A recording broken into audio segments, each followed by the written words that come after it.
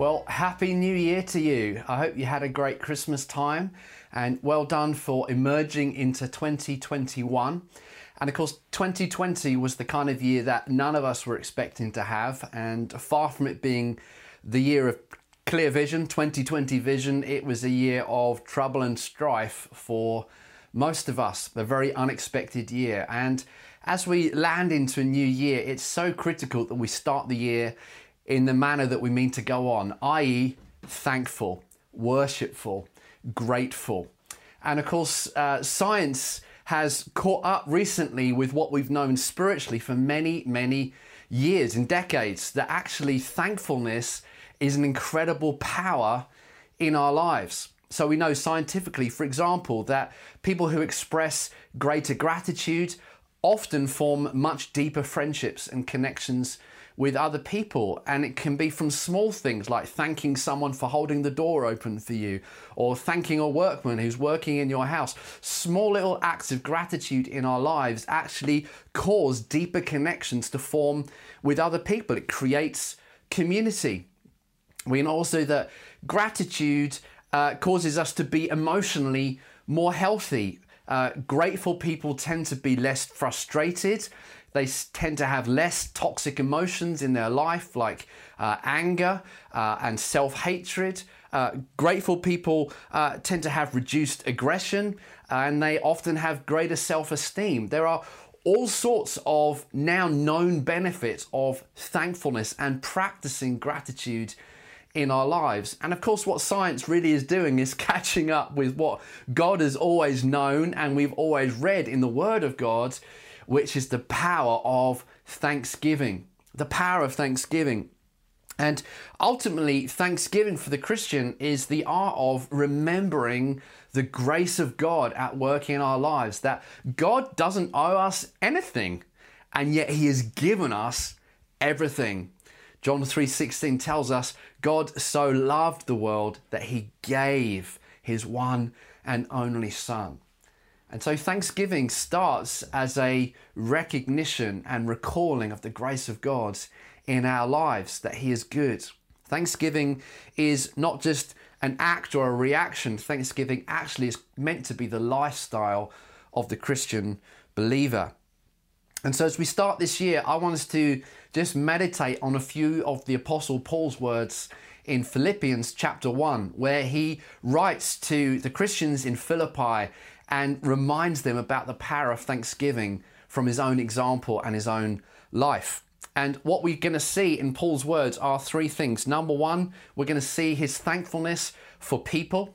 Number two, his thankfulness in all circumstances.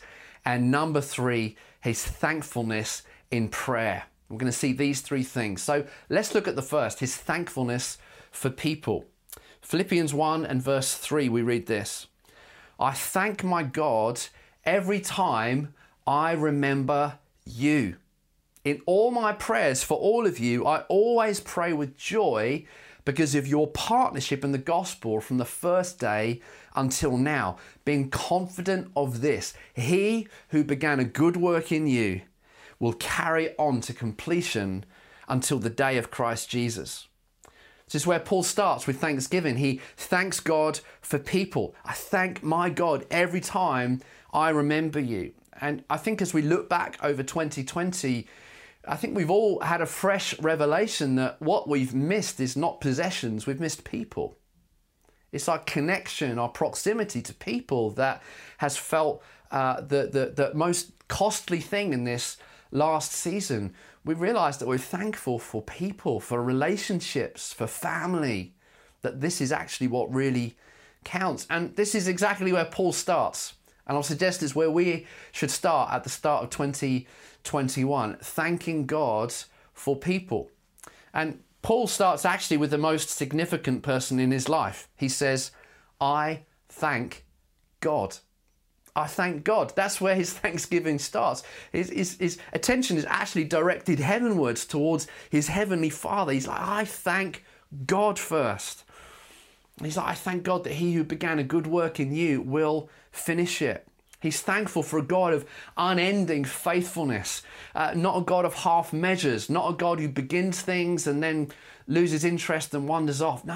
He's like, I thank God. He who began a good work in you will bring it to completion. He's recalling to mind the great rock-like, unending faithfulness of mighty God. That's where his thanksgiving is fixed. And, I think we've all learned that our circumstances change, but God does not. He is eternally faithful and good. I love the way Moses describes God. In Deuteronomy 32:4, he says this, "For I will proclaim the name of the Lord, ascribe greatness to our God. He is the rock, his work is perfect, and all his ways are just. A God of faithfulness without injustice, righteous and upright is he." We got one great big reason to be thankful at the start of this year. God. Ascribe greatness to God, our rock. His ways are perfect. That means in all of the mystery that's gone in this last year, one thing we know for certain, God has not changed. He is the same yesterday, today, and forever. His word is faithful. His ways are true. His ways are righteous and praiseworthy. Your Father God has not changed. And so start this year by thanking God for himself, that he is your Father, that he is your God. I thank God. This is where Paul starts. But he moves on to thank God for the people in his life, for the specific people that are around him in his church family. He remembers them and it causes him thanksgiving. And again, at the start of this year, I'd encourage us to spend time just thanking God for the people that he's put around us, the church family that he's put in our lives, the friends that are around us in our community. Thank God specifically for the people that reveal to you something about the grace and the character of God. I mean, I think about this past year, I thank God for Peter and Amanda Humphrey, who put me and Carol up for 5 months last year in their house because our house was a disaster zone and it was being fixed. And they took us in and looked after us. And Pete and Amanda, thank you. When I think of you, I thank God for you and for your friendship. I think about all the skilled people that renovated our home and fixed leaky roofs and fixed kind of plumbing jobs. I think of Phil and Joe and Ben and Stephen and many, many others who are in our house. I thank God when I remember you and I remember your grace and your skill and your patience and your hard work. I think about people in our community who have been serving their socks off to just love people in our society in this last season, whether it's policemen or social workers or healthcare workers or nurses or whatever kind of field of work you've been working. I thank God when I remember you and for the work that you are doing. I think about Ruth Coleman, who lives with us, and I thank God for you, Ruth, because of your hard work, your diligence, your love for people, your perseverance, for the way that you've loved the least and the last and done your job with just incredible, incredible humility. I thank God for you. I thank God for many church leaders that I work with in my day job who are leading their church communities in a season of unprecedented chaos and change. I thank God for you. I thank God for the evidence of the fruit of the Spirit, even in chaotic times. Whether it's just looking after the lonely and the broken, whether it's including them in family, whether it's looking after the lost in your communities and seeing the gospel bear fruit. I think of my friend Mikhail in Turkey, a difficult nation to be a Christian in right now. And yet last year led over 340 people to Christ and planted 7 new churches. I thank God for you, Mikhail. This is what Paul is doing. He's thinking of specific people in his life and he's like, when I remember you, I thank God for you. Why don't you do that at the start of this year? Just recall to mind the people that he's put in your life and thank God for them. He puts us in family because we need one another, and praise God for it. But Paul moves on in this passage and he begins to focus his attention on thanksgiving in all circumstances. In verse 7 we read, "It is right for me to feel this way about all of you, since I have you in my heart, and whether I am in chains or defending and confirming the gospel, all of you share in God's grace with me. God can testify how I long for all of you with the affection of Christ Jesus." Paul moves on and says, listen, whether I'm in chains or whether I'm free to proclaim the gospel, my position is fixed. I'm just thanking God. My heart is full of affection for you, and my circumstances don't actually change that fact. The grace of God is on me, whether I'm in a season of thick or in a season of thin. I'm remaining the same. This is a powerful, powerful reminder that thanksgiving is not ultimately dependent on our circumstances, but it's dependent on our stances. And you can choose to live one of two ways. And I love the way our friend Chris Valentin puts it. He says this: there are two ways to live life. You can let your circumstances dictate your stances, or you can let your stances dictate your circumstances. Trials do not mold you as much as they reveal you. Noble people don't change when times are tough. They change the times. I love that. And in Paul's world, he's saying this: listen, I have got a fixed stance in my life. I'm not living by my circumstances. It doesn't matter to me whether I'm in chains or whether I'm free. My stance is the same. God is for me and not against me.